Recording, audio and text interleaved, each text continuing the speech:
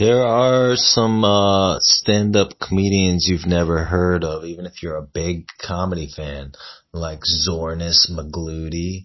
Here, let me do a joke of his. You ever go to the goldsmith and have him make yourself a new genitalia, and he looks you in the eye and says your heart is too impure for me to craft a genital for you because the metals they would corrupt each other and you would die.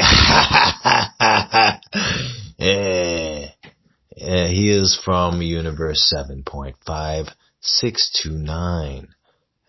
There's a comedy in every alternate universe.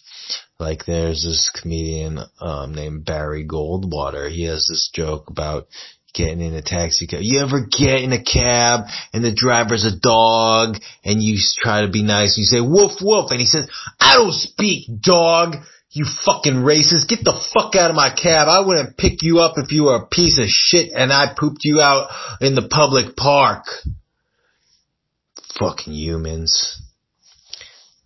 So that's Barry Goldwater from Universe .0926. Lots of comedians you never heard of. More to come.